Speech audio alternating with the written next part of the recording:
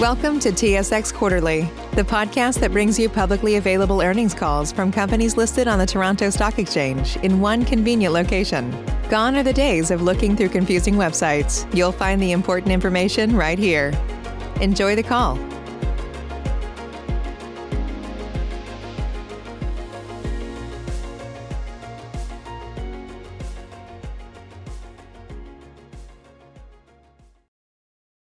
Greetings and welcome to Aurora Cannabis second quarter 2022 results conference call.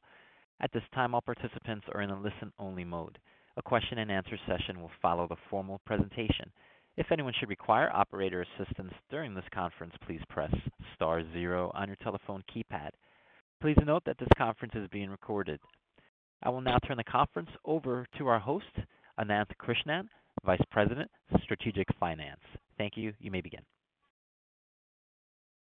Thank you, Diego, and we appreciate you all joining us this afternoon. With me today are CEO Miguel Martin and CFO Glen Ibbott. After the market closed, Aurora issued a news release announcing our financial results for the second quarter of our fiscal 2022. The release and accompanying financial statements and MD&A are available on our IR website and via SEDAR and EDGAR. In addition, you can find the supplemental information deck on our IR website. Listeners are reminded that certain matters discussed on today's conference call could constitute forward-looking statements that are subject to risks and uncertainties related to our future or business performance. Actual results could differ materially from those anticipated in these forward-looking statements. The risk factors that may affect actual results are detailed in our annual information form and other periodic filings and registration statements. These documents may be accessed via SEDAR and EDGAR. Following prepared remarks by Miguel and Glen, we will conduct a question and answer session. For retail investors, we have compiled questions submitted to us prior to the call. For street analysts, we will ask you to limit yourselves to one question and then get back in the queue. With that, I will turn over the call to Miguel. Please go ahead, Miguel. Thank you, Anant. We're very pleased with our transformation plan, and we're tracking with Adjusted EBITDA profitability in the first half of fiscal 2023, and that's less than a year away. Here's why. First, we remain the number one Canadian LP in global medical cannabis, with strong sequential sales growth and margins exceeding 60%, roughly twice that of our competition. We continue to see growth in a number of countries, including the UK, Israel, Australia, and Poland. And our experience and process-driven approach gives Aurora a leg up to profit from the significant opportunity. Second, and this is great news, we continue to rationalize our expenses to the current environment and manage the company with far greater efficiency. Through Q2, we achieved annualized run rate savings of $60 million. That is nearly double the $33 million we referenced back in November. And I'm pleased to report that we now believe that we will achieve the higher end of our targeted $60 to $80 million savings annually by the first half of fiscal 23. Importantly, none of these cost savings will impact planned growth investments. Third, our balance sheet remains one of the strongest in the industry, and we continue to be smart in allocating capital. Moreover, our capital structure supports both organic growth and provides us with the resources to evaluate strategic M&A. Fourth, we recently launched our science and innovation business known as OCO, which we intend to use to deliver a continuous stream of innovation to the market. This business already has one of the largest catalogs of high-quality and high-potency genetics and IP and biosynthesis available for licensing. We have already commercialized several new cultivars with other LPs, as well as launched 3 under our own San Raf brand. We currently have more than 30 high-quality cultivars not available anywhere else on the market that are ready for immediate trial and exclusive licensing. Bottom line, this is a capital-light, long-term revenue growth opportunity that we're really excited about. Let's now discuss our medical business, which is number one by revenue internationally and in Canada. I'm proud of the team for continuing to find ways to profitably grow the medical cannabis market globally. What sets us apart from the competition in international medical is our regulatory expertise, supported by our compliance protocols, testing, and science that are recognized and highly regarded worldwide. These attributes put us in the pole position for success when these markets open recreationally. During Q2, we demonstrated exceptional growth of 24% in international medical revenue compared to Q1, with success stories in the EU, Israel, and Australia. In Poland, we delivered a total of 290 kilograms in the quarter, which included the largest shipment of any LP into the country to date, according to the Chief Pharmaceutical Inspectorate. We expect for this success to continue as we look to launch new cultivars there in Q3, accompanied by a marketing push. In Australia, our revenues have doubled year over year. Through our exclusive supply agreement with MedRelief Australia, we offer medical patients an EU GMP certified range of products, including dry flower, oils, soft gels, and plan to shortly expand our offering to include vapes and gummies. 2021 was an excellent year for the Australian market, driven by more mainstream acceptance from patients and doctors and ongoing growth in authorized prescribers. We anticipate continued growth in 2022 as Australia has strengthened import requirements, which Aurora already qualifies for, and continues to ease patient access regulations. In the UK, we continue to surpass expectations, with our revenues increasing more than fivefold compared to Q2 last year, with the growth driven by a rapid increase in patient numbers. We have already built a leading position in the flower segment and continue to see growth in patient numbers with no erosion in pricing. While the UK, Australia, and Poland are still in their earliest stages of development, we would expect all of these countries to bear more significant profit drivers for us in the future. In Germany, we have the number 1 and number 2 best-selling products in dry flower for all of the last calendar year, and a growing share of its oil market following the recent launch of our Balance extract.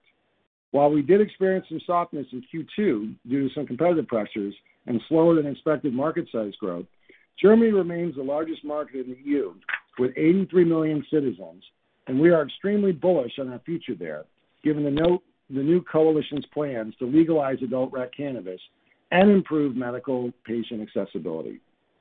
While the timelines and regulatory framework are yet to be announced, our leadership position in medical puts us in a very strong position when that milestone occurs. In France, we are preparing our third shipment for the pilot program, where we are the exclusive supplier of dry flower, having secured all 3 of the available dry flower tenders in the French medical cannabis pilot program. In the Netherlands, we invested in Growery, one of 10 license holders involved in selling only legally produced cannabis in approximately 80 out of 600 coffee shops in the country. We expect to recognize revenue beginning in calendar 2023, and over time, this is predicted to be a $2.8 billion market. We continued our success in Israel by shipping over $10 million of cannabis to our partners there in Q2. As of today, we do not expect to recognize revenue from Israel in Q3, but we remain committed to the Israeli market and our partners there as they grow their business in the coming quarters. In these developing markets, predictability of revenue can be affected by regulatory complexities, such as timing of government approvals and import permits. However, our reach into multiple jurisdictions hedges us against this. I want to be clear here. We believe the growth story of the next several years in cannabis will be that of international medical and recreational, and we expect a domino-like effect as acceptance grows. Where there is money to be made in a federally regulated structure, Aurora will be there, and we will win because of our agility and unique set of capabilities, which I mentioned earlier. Some estimates put the cannabis market in the EU alone at $5 billion by 2025, and we expect to grab a sizable piece of this. This will ultimately help drive us to sustain profitability and generate shareholder values as markets develop. Turning now to the Canadian medical market, which we see as a competitive advantage for Aurora and is our most profitable business segment. Our overall revenue was flat in Q2 compared to Q1, although our market share expanded to 23.4%, up from 19.8% in the same period last year. Most importantly, our insured patients made up 72.7% of our domestic medical sales, up from 70.6% in Q1. We are excited to see some opportunities for growth in attracting union groups, employer insurance programs, as well as opportunities to pick up market share with our best-in-class patient experience. We have also launched a number of products and innovations that we believe will appeal to patients. Regarding Canadian adult rec, our Q2 revenue decline reflects the ongoing macro challenges. There's a lot of excess inventory and increased pressure on older SKUs, which together has resulted in price compression. This irrational market is unsustainable in our view, and we're not going to chase unprofitable market share at any cost. Our focus is on how to maximize profitability by leveraging our low-cost production facilities and selectively entering categories that have higher margins. We have the scale and resources to outlast the current environment, and once the market consolidates, we will be in a strong position. In Q3, our innovation pipeline consists of 25 new SKUs, which benefit both rec and medical channels. Highlights include 3 new cultivars from our breeding program, launched under our refreshed Drift brand, our first offering of infused pre-rolls and hash, and a bevy of new vape, edible, and concentrate flavors, which we expect to hit the market in March. Our full year 2022 innovation calendar includes over 80 new and high-potency SKUs, which would be our most significant and successful innovation push since legalization. I would now like to turn the call over to Glen so that he can provide his financial review. Thanks, Miguel. Good afternoon, everyone. We'll now review our fiscal Q2 2022 financials. These results clearly demonstrate the inherent strengths of our business model and how well we are executing our transformation program, which is ahead of schedule. So let's begin with a few key highlights.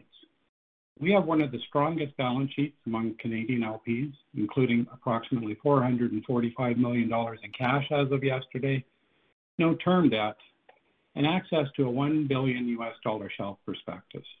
This prospectus includes a $300 million ATM, from which we have recently drawn down nearly $90 million, meant to position us to take advantage of strategic M&A opportunities in the future.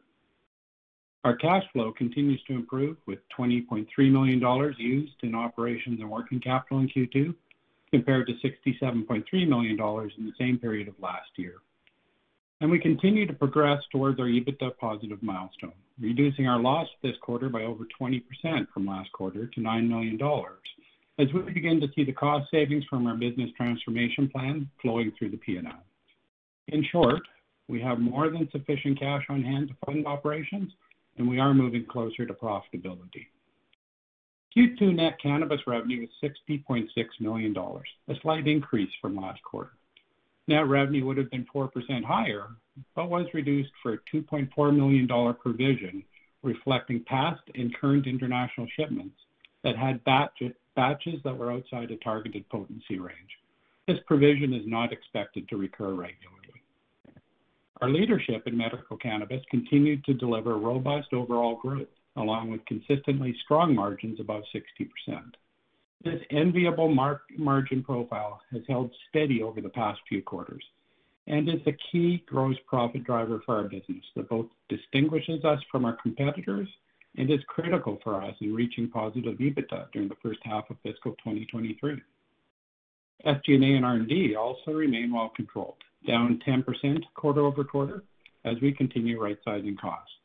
These expenditures are already a fraction of what they were in years past and will be reduced further as we proceed through the implementation of our business transformation plan.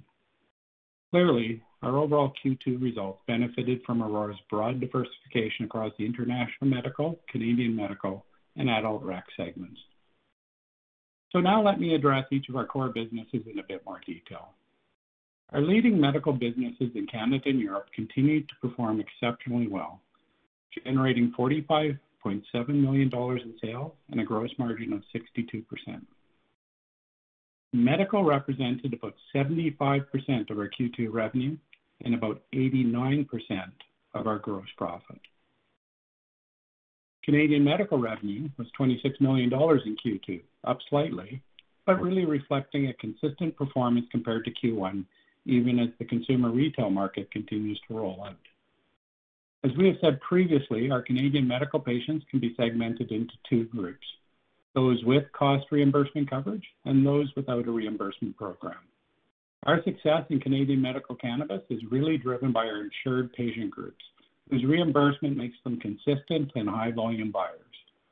While we have seen some migration of price-sensitive non-reimbursement patients from the medical channel to the adult rec channel, we have been able to attract more insured patients, resulting in a steady sequential revenue and an overall market share increase. Our international medical revenue was $19.8 million and reflected 67% growth versus the prior year and 24% sequentially. Q2 revenue included slightly over $10 million in sales to Israel, in what is believed to be the largest export of medical cannabis into the Israeli market. Excluding the one-time $2.4 million provision, international medical revenue was up 87% year over year. Sales to Israel do not recur every quarter. So to give you a sense of the underlying international business, excluding the impact of Israel sales in Q1 and Q2, international revenue was up 41% sequentially. Recall that BDS Analytics estimated a market size of about $3.2 billion by 2025 for just the medical markets in Germany, Poland, UK, France, and Israel. So clearly, Aurora's leadership internationally is an important driver of long-term shareholder value creation. Our Q2 consumer revenue was $14.8 million, which reflected a 22% decline compared to last quarter. Consumer cannabis represented about 24% of our Q2 revenue and about 11% of our gross profit. The revenue decline is primarily attributed to price adjustments in our core and premium products, intended to improve sales velocity by reflecting the continuing price compression in the market. The average selling price decrease was partially offset by a 5% positive shift in the company's brand mix from Daily Special to San Rafael 71, as Aurora continues to pivot towards premium offerings. In fact, San Raf pre-roll and flower revenue is up 18% over the last 2 quarters, driven mainly by the new cultivars launched in our Q1. While we saw an increase in mix towards our premium brands, our consumer gross margins declined to 24% in Q2 from 32% last quarter. This was driven by downward pricing pressure of 6%, partially offset by 2% improvement from the shift toward premium. Also negatively impacting margins this quarter were opportunistic bulk sales, which depressed margins in the quarter by 4%. Turning now to SG&A, which includes R&D. It remains well controlled, coming in at $44.6 million in Q2, which included approximately $3.7 million in restructuring and other one-time costs. So SG&A is $40.9 million, excluding those costs. We have already made progress in driving down SG&A, but are certainly not done. In fact, we expect our quarterly run rate will be well below $40 million by the time we exit this fiscal year. In Q2, we also recorded a $31.6 million inventory provision as a result of facility consolidation and the clearing out of obsolete inventory balances. This provision included a non-cash net realizable value adjustment of $11.5 million, driven by price compression in the market. So pulling all of this together, we generated an adjusted EBITDA loss in Q2 2022 of $9 million. The $2.5 million improvement in adjusted EBITDA loss as compared to last quarter was primarily driven by the $3.1 million decrease in SG&A, while revenue and adjusted gross margins remained relatively steady on a consolidated basis. Let's review our path to adjusted EBITDA profitability. Approximately 60% of cash savings under the business transformation program, now estimated to be close to $80 million, will be reflected within our cost of goods as inventory is drawn down following the implementation of our lower production cost structure. We would expect to see those savings in our gross margins and logistics costs beginning late fiscal 2022 and into next year. The remaining 40% of cash savings will show up in SG&A as they're executed, and we see that now beginning in Q2. Overall, we exited Q2 having executed plans that result in annualized run rate cash cost savings of $60 million. So we're well on our way. To conclude my remarks, there are 3 key takeaways from this financial review. First, our balance sheet remains strong, supported by a healthy cash balance and improved working capital and cash flow. Second, our medical business is in Canada and internationally, so clearly differentiating us from our competitors are a critical part of Aurora's target of sustainable profitability, having delivered 89% of gross profit this quarter. And finally, we're ahead of schedule with our transformation plan and now expect to be at the high end of our $60 to $80 million total annual cost savings range. This reinforces our already clear path to adjusting positive adjusted EBITDA in the first half of fiscal 2023, and through actions that are within our control. Now I'll turn the call back to Miguel. Thanks, Glenn. Before Q&A, let me share some final takeaways. Aurora is laser-focused on EBITDA profitability and long-term growth, and we're making significant progress on both. First, we're getting to the high end of our cost reductions, which is great news. And our medical cannabis revenue growth globally shows tremendous promise given our regulatory expertise and the trend of medical converting to rec. In Canada, the rec market will eventually correct, likely with fewer players, which will provide us with added opportunity.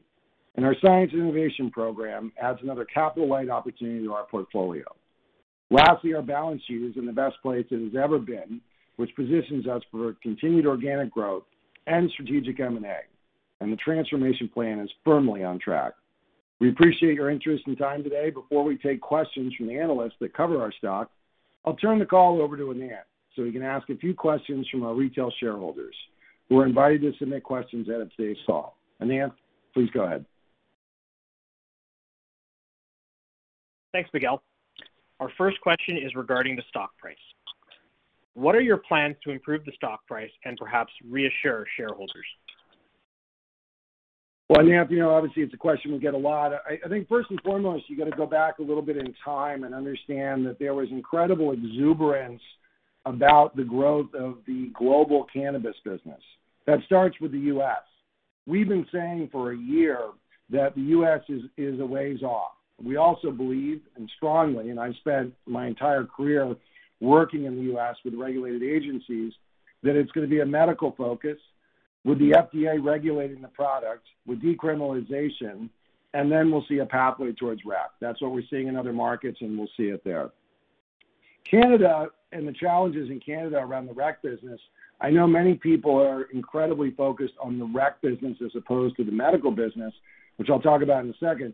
But the rec business in Canada is only 3 years old. You've got roughly half of that business is still in the legacy market, and you've got rational marketplaces we've spoken about. There's 250 LPs today. That's twice as many as there were a year ago. You've got excess inventories and people having negative gross margins on key products. That's not sustainable, and that's going to turn around. We, quicker than almost anybody else, right-sized that rec business so that we could be in a situation to not have that, overstep the incredible success that we've had in medical. So I think first and foremost for investors is really focusing on the long term versus the short term. And the long term for cannabis is incredibly bright. If you look at key markets such as Germany and France and UK and Israel and on and on and on, those are big markets where you're seeing medical cannabis grow, in a significant place. Also, you're seeing the same companies win time after time after time. Secondly, we've done the things we said we were going to do. We are focused on shareholder value. We're focused on being profitable. And this was another good quarter of making progress. The EBITDA progress was a 22% improvement over last quarter. And we are reaffirming the guidance to be EBITDA positive by the second half of our fiscal 2023. And things that we've done are setting up, for shareholder value in the future. We've talked about the balance sheet. We've talked about the cash position. And we are properly allocating the capital to high-growth, high-margin opportunities. And lastly, when you think about long-term benefits, Aurora has significant assets that haven't been monetized yet. IP, biosynthetics, genetics, all which play a significant role in agricultural products all around the world. So I understand the question and I understand the history, but I think if you look forward and take a longer view, you see that there are a lot of things traditionally that you look at most companies that Aurora has. When you need mealtime inspiration, it's worth shopping Kroger, where you'll find over 30,000 mouth-watering choices that excite your inner foodie. And no matter what tasty choice you make, you'll enjoy our everyday low prices, plus extra ways to save, like digital coupons worth over $600 each week. You can also save up to $1 off per gallon at the pump with fuel points. More savings and more inspiring flavors make shopping Kroger worth it every time. Kroger, fresh for everyone. Fuel restrictions apply. Save big on brunch for mom, all in the Kroger app.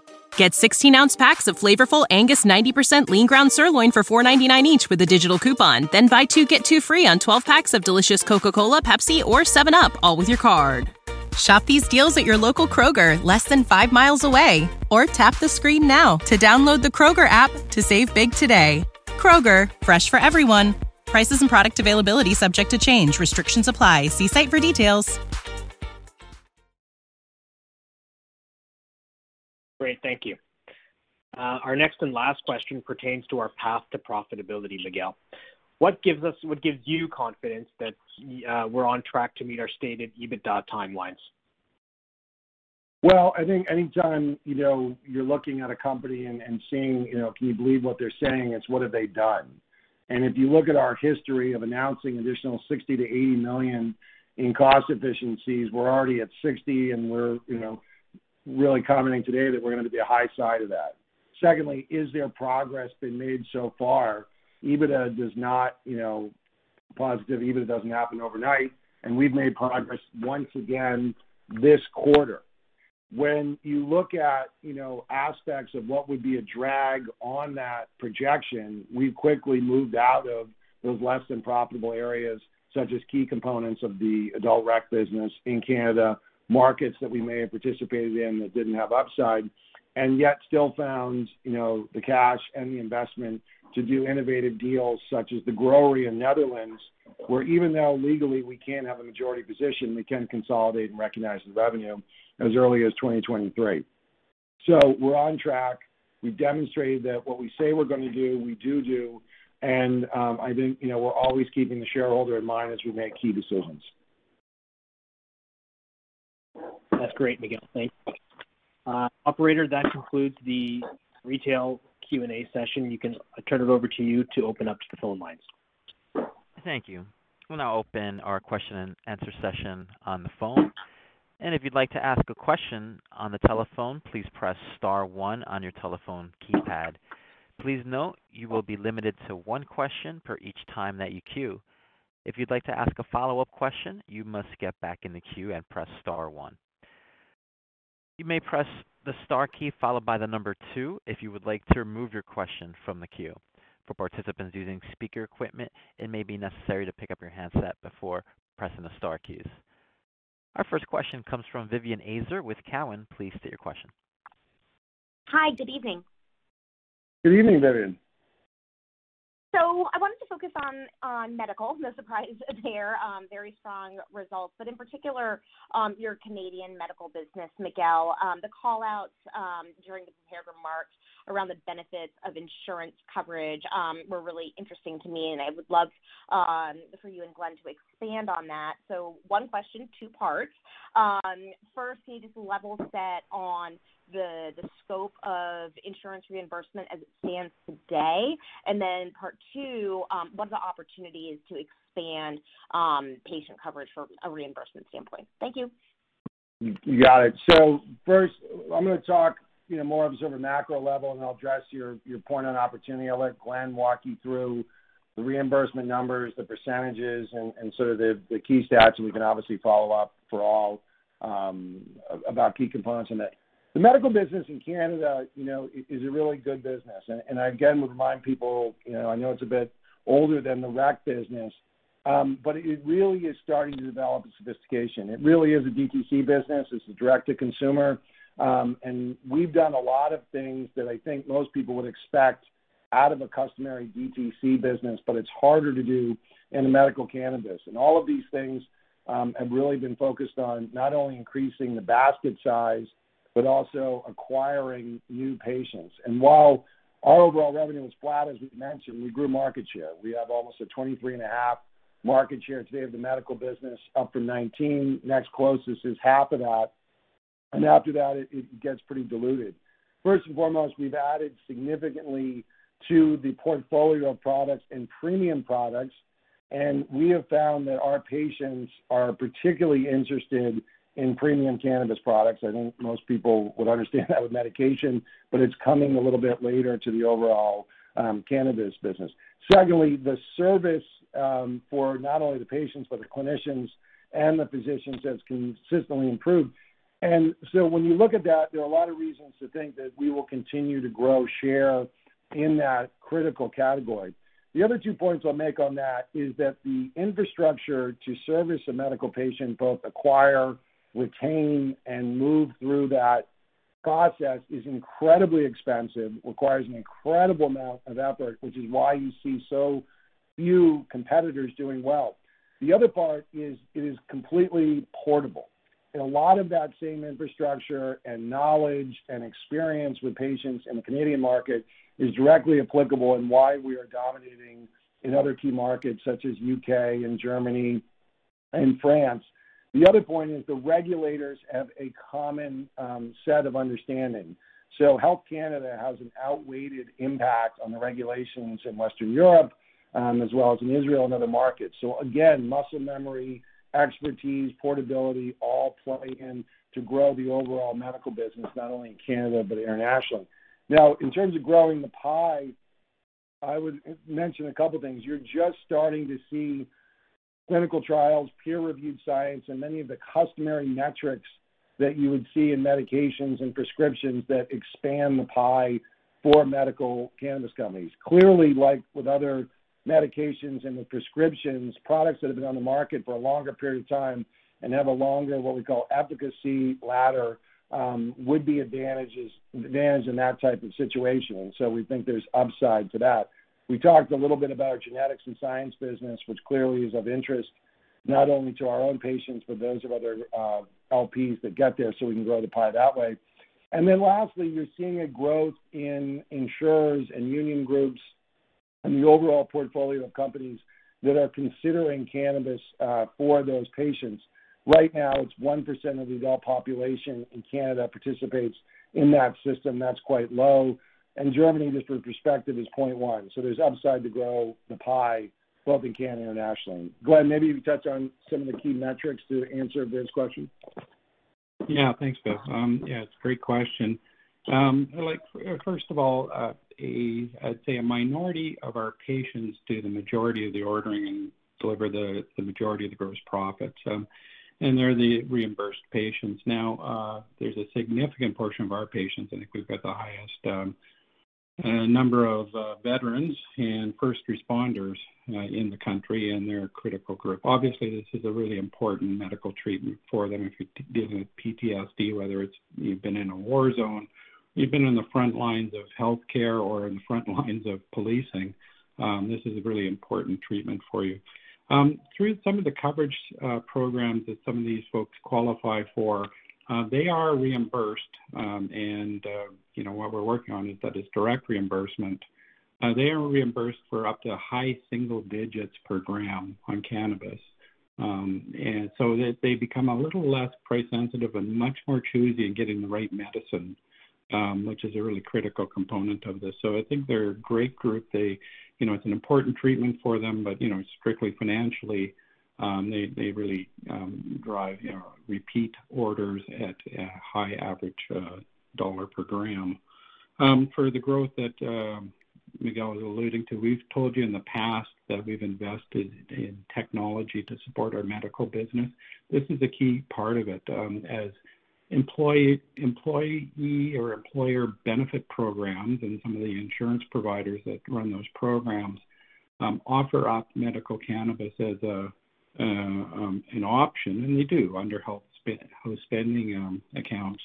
We've got the infrastructure now to connect directly into their system, so a patient can order medical cannabis, not have to go out of pocket on it, and be directly covered through the insurance program through their work. So if you had $500 a year through a health spending account or alternative treatments account, we've become positioned as I'd say a supplier of choice. So that's an opportunity for us to continue to work on the reimbursed or the insured patient group, which we think probably provides the best, stickiest, highest value patients, and also, quite frankly, is near and dear to our hearts in that we actually are making a difference in their lives. Thanks for the question.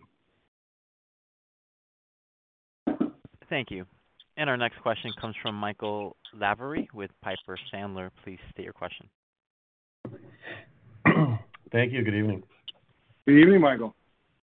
You've touched before on how medical and international medical is attractive in part because of the high margins and price points.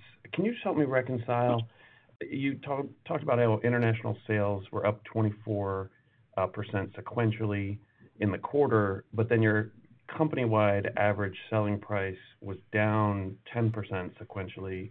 Was any of that pressure from international, or what are some of the pricing dynamics there? How should we understand what that looks like? Yeah, I mean, Michael, the pressure was not international. It was domestic. I'll let Glenn walk you through the numbers, but we had pressure from some opportunistic wholesale selling, which as opposed to, destroying product, we sold it at a very low point. We also had some pressure in the rec business, and some of that was offset by mix. But the international margins are, really haven't moved at all, and they're incredibly strong. And so that's not there. I mean, the reason why, and I'm always surprised there's not more interest in it, medical cannabis is the fastest growing, segment of cannabis internationally.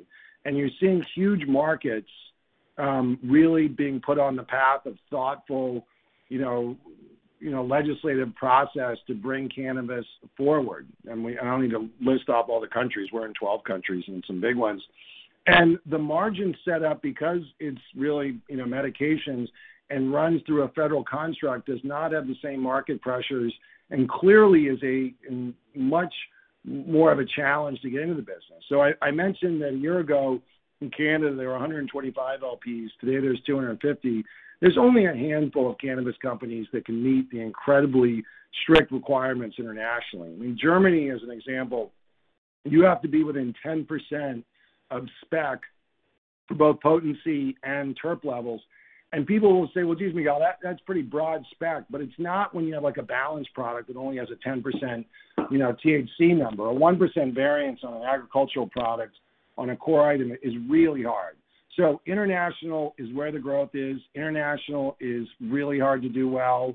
The same companies are winning time after time. The margins are great. They're not moving. And you're seeing steady progression and a consistency in how the countries look at it. I mean, Glenn, anything I missed on the margin? No, great talking about the margins or insight into the margins. Mike, specifically about average selling price, there's a little bit of pressure in the consumer market. Our average price in our Canadian medical market came down as we sort of proactively adjusted a couple of key products down to that reimbursement level I talked about, just to make sure that there is no impediments to these first responders and veterans ordering. So it actually picked up the velocity, even though the ASP was down slightly on an overall. Internationally, listen, we had some very high ASP markets come on this quarter. But the Israeli sales are bulk sales, and so the way they show up in our average selling prices, they may actually look like they're decreasing the ASP, but the margins are extremely high because we're just shipping a big bale of cannabis. There's no post-harvest handling, there's no bottling, none of that stuff. So margin's great, even though the average selling price per gram, if you will, is down. And I think, for it's a great question, because I think in the future we'll have to peel that out a little bit for you to give you the transparency on the impact of large international bulk sales in our ASP, because quite frankly, if we pulled that out, you'd see our ASP going up. Thank you. Our next question comes from Pablo Zuanic with Cantor Fitzgerald. Please state your question. Thank you, Miguel, and congratulations on the quarter. Look, it's just along the same lines in terms of international markets. Can you talk more about the stickiness that you're talking about, right? Because when I hear bulk shipments to Israel, I wonder, that buyer there could switch to another supplier next quarter, right? I'm sure they cannot buy from Colombia yet due to regulatory issues, but so I want to understand, the control that you have of the supply chain there. Whether are they selling your brand? Do you have your own salespeople on the ground, or you're pretty much shipping from Canada and then they take control of the value chain? Because that means that it would not be so sticky. And then the second point, when you talk about this unique ability to navigate complex regulatory environments, I'm quoting from the press release, that sounds great, but it's in Germany when only 0.1% of the population are patients. I wonder, how unique is that really? I mean, I suppose other companies, as domestic patients grow in Germany, could also have that skill set. If you can expand on those 2 points. Thank you, Miguel. Sure, I'd be happy to. Israel is unique, and I've spent a lot of time with that situation. So what you have today in Israel is you've got roughly 100 local growers, including growers that are on the kibbutzes, and they hold really an outsized political influence. And the situation in Israel right now, a country of 9 million people and a tremendous hub of all things, cannabis right now, is that locally they've not been able to grow the quality of cannabis that they need in that market. And it's a very high margin market. I mean, a 10-gram increment is going for about 360 shekels. So, Pablo, what you're referencing is the least sticky of all the markets. And why is that? Because right now, Canadian LPs and others that can meet the spec. Now, the spec is incredibly hard to meet. CUMCS, the IMCA, which is the regulatory agency in Israel, a very thoughtful agency led by a wonderful man named Yuval Landschaft, has created what may be one of the strictest, if not the strictest, barriers to get into pesticide testing that no one else sees.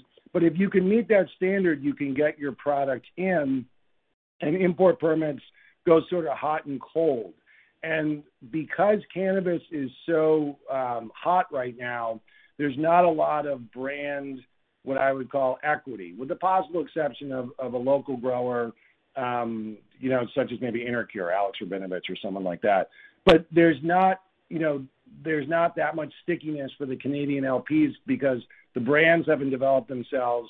If you can meet the standard, you can get your product in, and because there's such demand, you can get there. I think over time, Israel will get stickier. I also think over time, the local growers who really are wonderful and are getting better each and every quarter will have a larger percentage, if not the majority of the sales in Israel, which is why, we talk a lot about to be successful internationally, you have to diversify your business. In the early days, you're going to see quarters like we had, this quarter where we shipped the largest shipment ever in Israel. We held the other record too. And we're saying that in the quarter we're currently in, we're not going to have a shipment. So it's going to go hot and cold. Now, stickiness outside of Israel is absolutely sticky.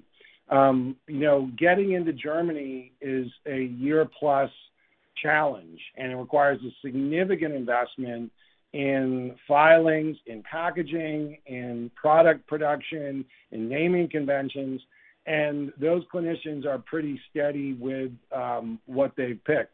Australia is another one. If you have a new SKU in Australia, it takes 6 to 8 months to even get it registered. That's not the case in Israel. France is going to be a very sort of thoughtful process.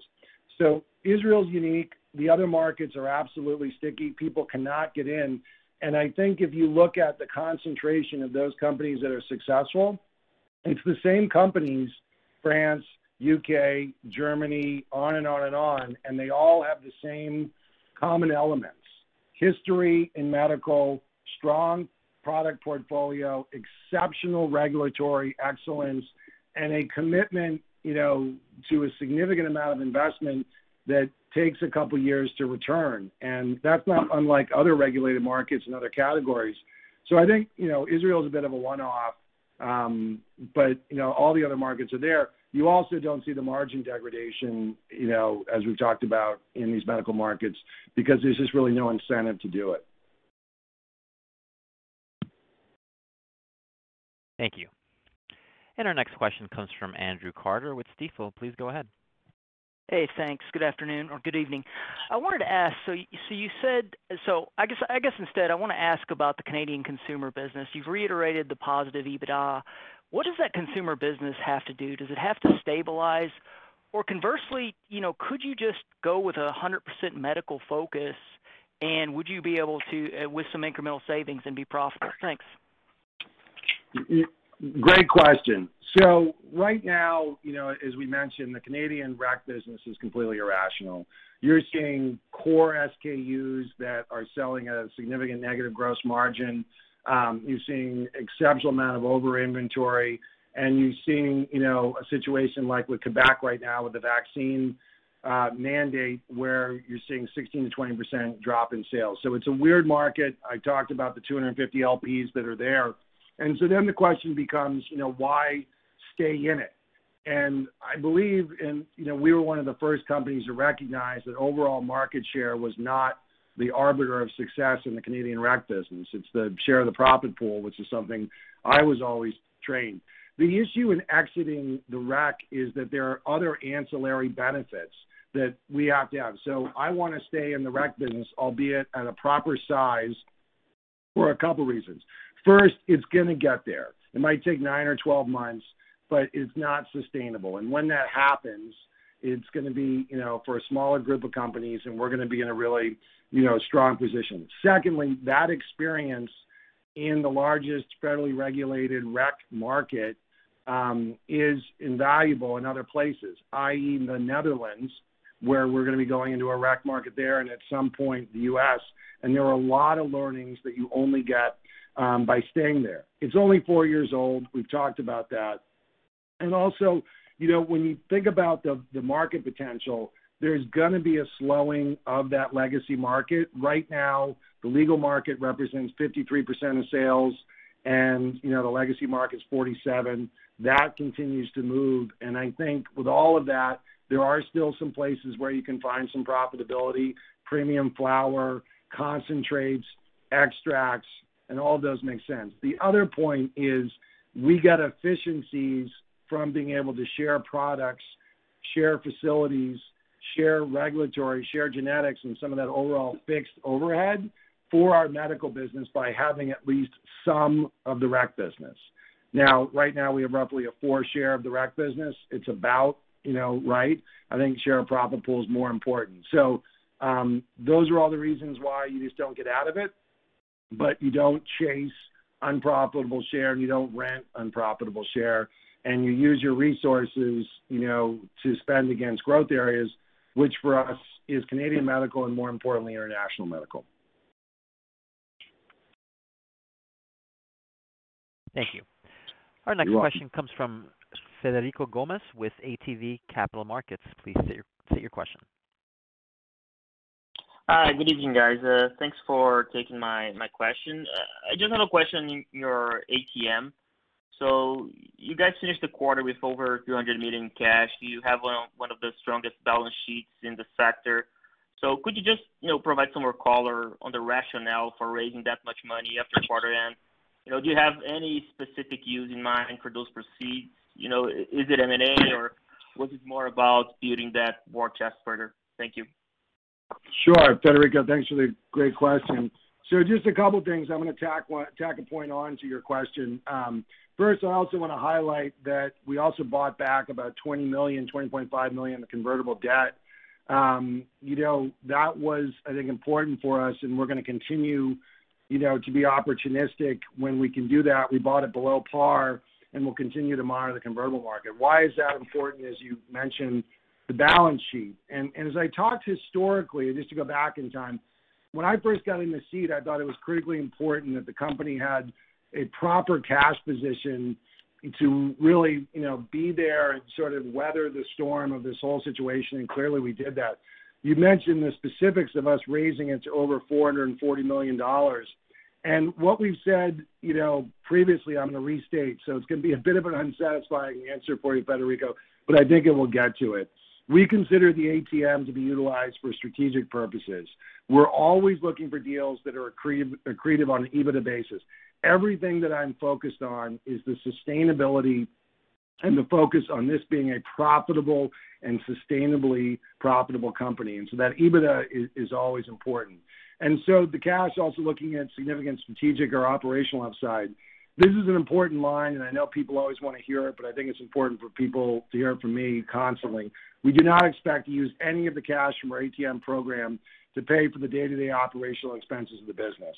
We're in a strong position today to consider strategic M&A, but I think our restraint, particularly as it pertains to the U.S., should give shareholders a good indication. I mean, the valuation of assets that people have purchased in the U.S. are a fraction of what they were a year ago. So we're cognizant of that, and we're going to continue to be sensitive to purchase price, valuation, and always making sure that there's a strong strategic rationale in any potential target.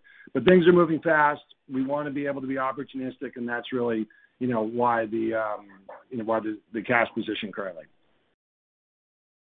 Thank you. Our next question comes from John Zamparo with CIBC. Please state your question.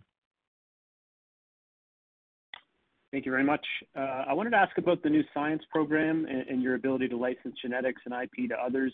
And specifically, have you started monetizing this to date? And if not, when do you anticipate that might happen? And can you give us a sense of how material that might be for the business? Thanks.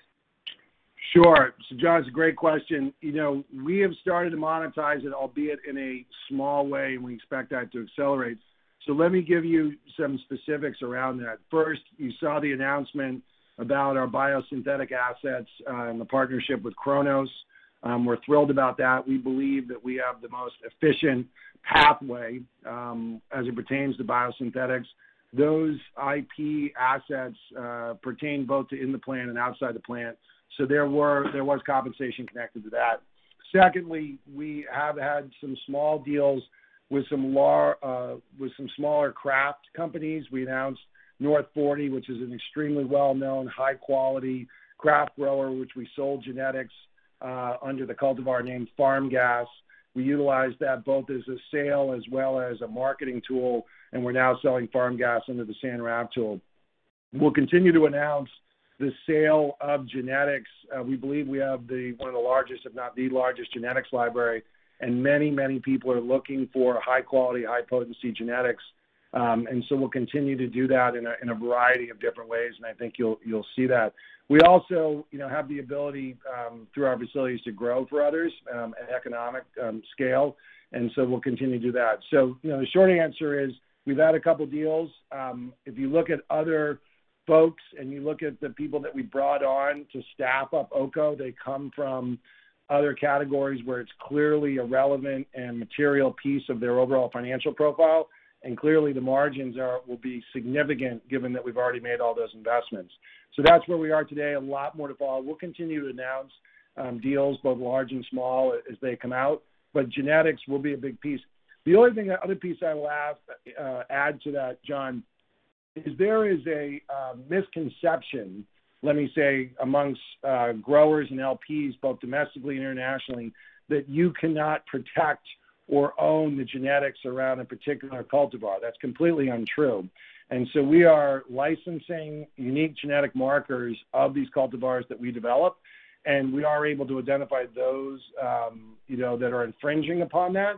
And clearly the law is very clear on this issue, and we'll have a very strong case. You'll start to see litigation around that, as well as those that we believe have infringed on some of our biosynthetic assets, and that's also an additional revenue stream for the company. Thank you. Our next question comes from Tamy Chen with BMO Capital Markets. Please state your question. Hi, thanks. I was just wondering, I've just got one question on the consumer business. Your volumes, I think the press release said, was down 18% sequentially. And I'm just thinking back, I think the last 2, maybe 3 quarters, your consumer business was holding in decently. So I was just wondering if you could elaborate on what drove the 18% sequential decline in volumes. Thank you. So, Tammy, I think the simple answer is we're not going to chase. You're seeing an acceleration of irrational pricing, particularly on discount flower. And we've made the determination that we're going to get out of certain categories that don't make sense and lose money, and we're also not going to chase. So if you look at the ASP, and I know you follow all that, and you can see through Buddy data or Headset data, the average pricing, you've seen that dramatic decline across some key categories, particularly in the value segment. And so, again, overall market share is not as much of a focus for us. So we're going to really, spend most of our time in looking at those categories that are profitable and where there's margin.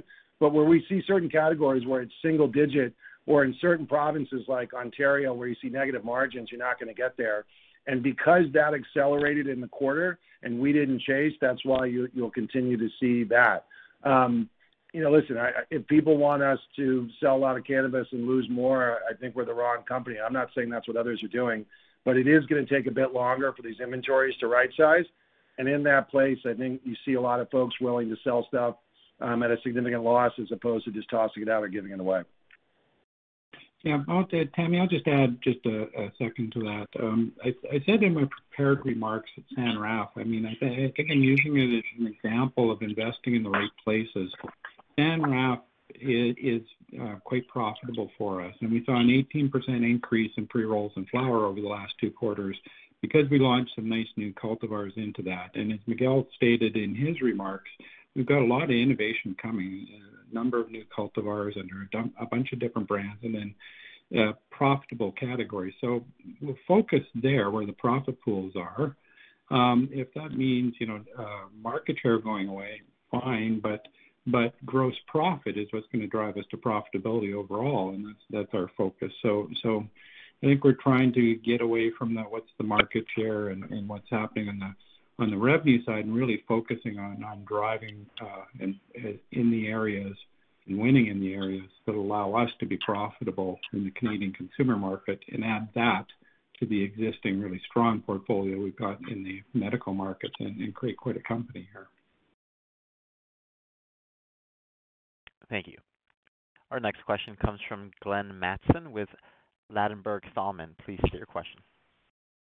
Hi, thanks for taking the question. So just building on some of that stuff on consumer. So you talked about why you want to be there, for a variety of reasons, or for when you move into new markets, or for when the market turns around. But more maybe to one of the second parts of Andrew's question was like, can you give us some sense of like how you see that market just kind of shaping up over the medium term? I know it's maybe irrational now, but you lay out kind of the idea for profitability in fiscal 23 first half in your forecast that you have internally. Do you have that segment kind of growing or still shrinking, or what's your general sense for how long that this continues? Sure. So Glenn, I think first and foremost, let me highlight that a critical province for Canadians is Quebec. They have a vaccine mandate in order to go in either an alcohol store or cannabis store, and sales in Quebec are down 16 to 20%. Now, the province has indicated by the end of the month some of that stuff will be listed. So the current market is continued to be impacted by COVID. And obviously the LPs also have impacts because of labor. Short term is defined by the next 3 to 6 months. You're seeing an acceleration of pricing downward. You're seeing that in discount flower. You're seeing that in vapor. You're seeing that in a lot of the core segments. Now, as Glenn mentioned, there are bright spots. Premium flower, is holding up, and concentrates and resins and rosins and things like that. There is still, decent margin to be made, as defined by, 35, 45%. And I think this market, given we just went through the harvest and a variety of different things, I think you're going to probably see this go on for the next 6 to 9 months. And, it will only be with the absence of capital, which we're starting to see for some of the, mid-sized to smaller LPs, and with some repricing. But again, 250 LPs, 125 a year ago, that's a bit of a challenge. There's really no barriers to entry.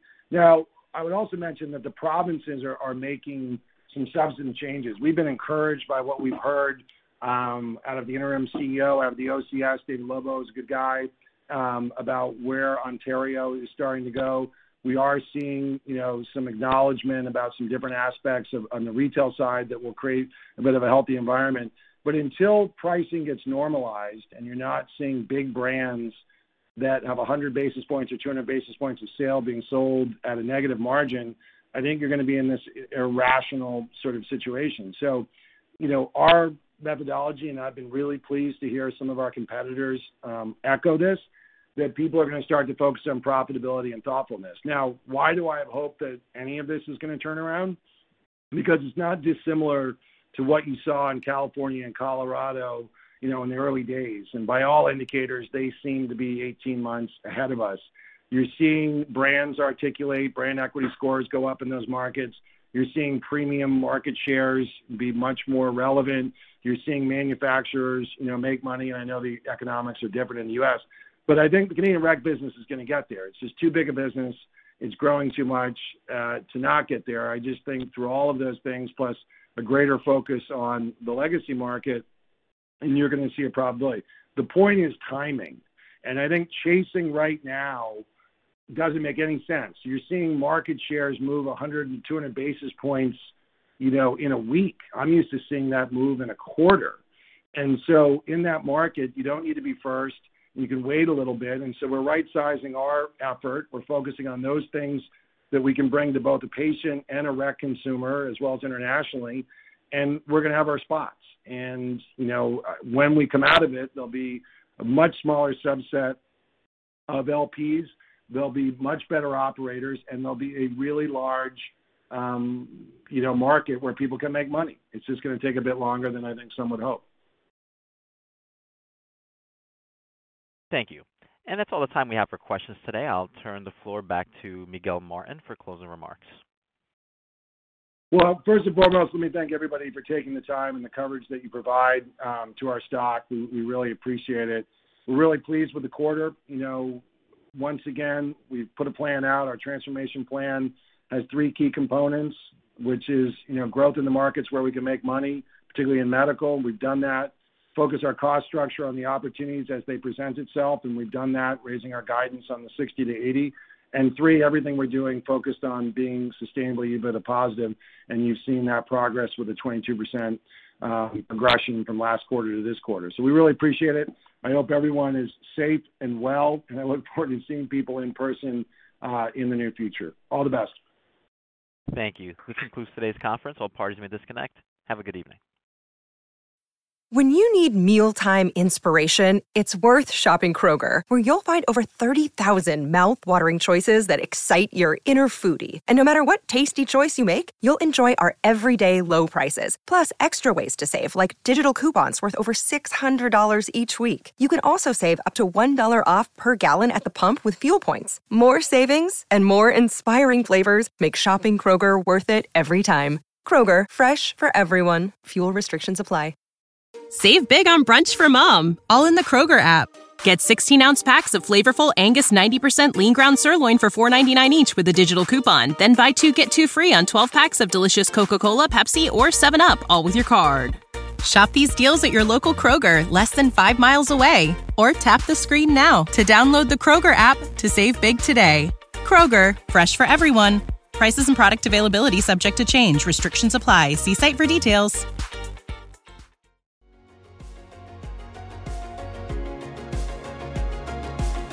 Thank you for listening to TSX Quarterly. If you enjoyed the cast, remember to leave a good rating. And remember, for any additional inquiries, please consult the company's investor relations section on their website. See you next time.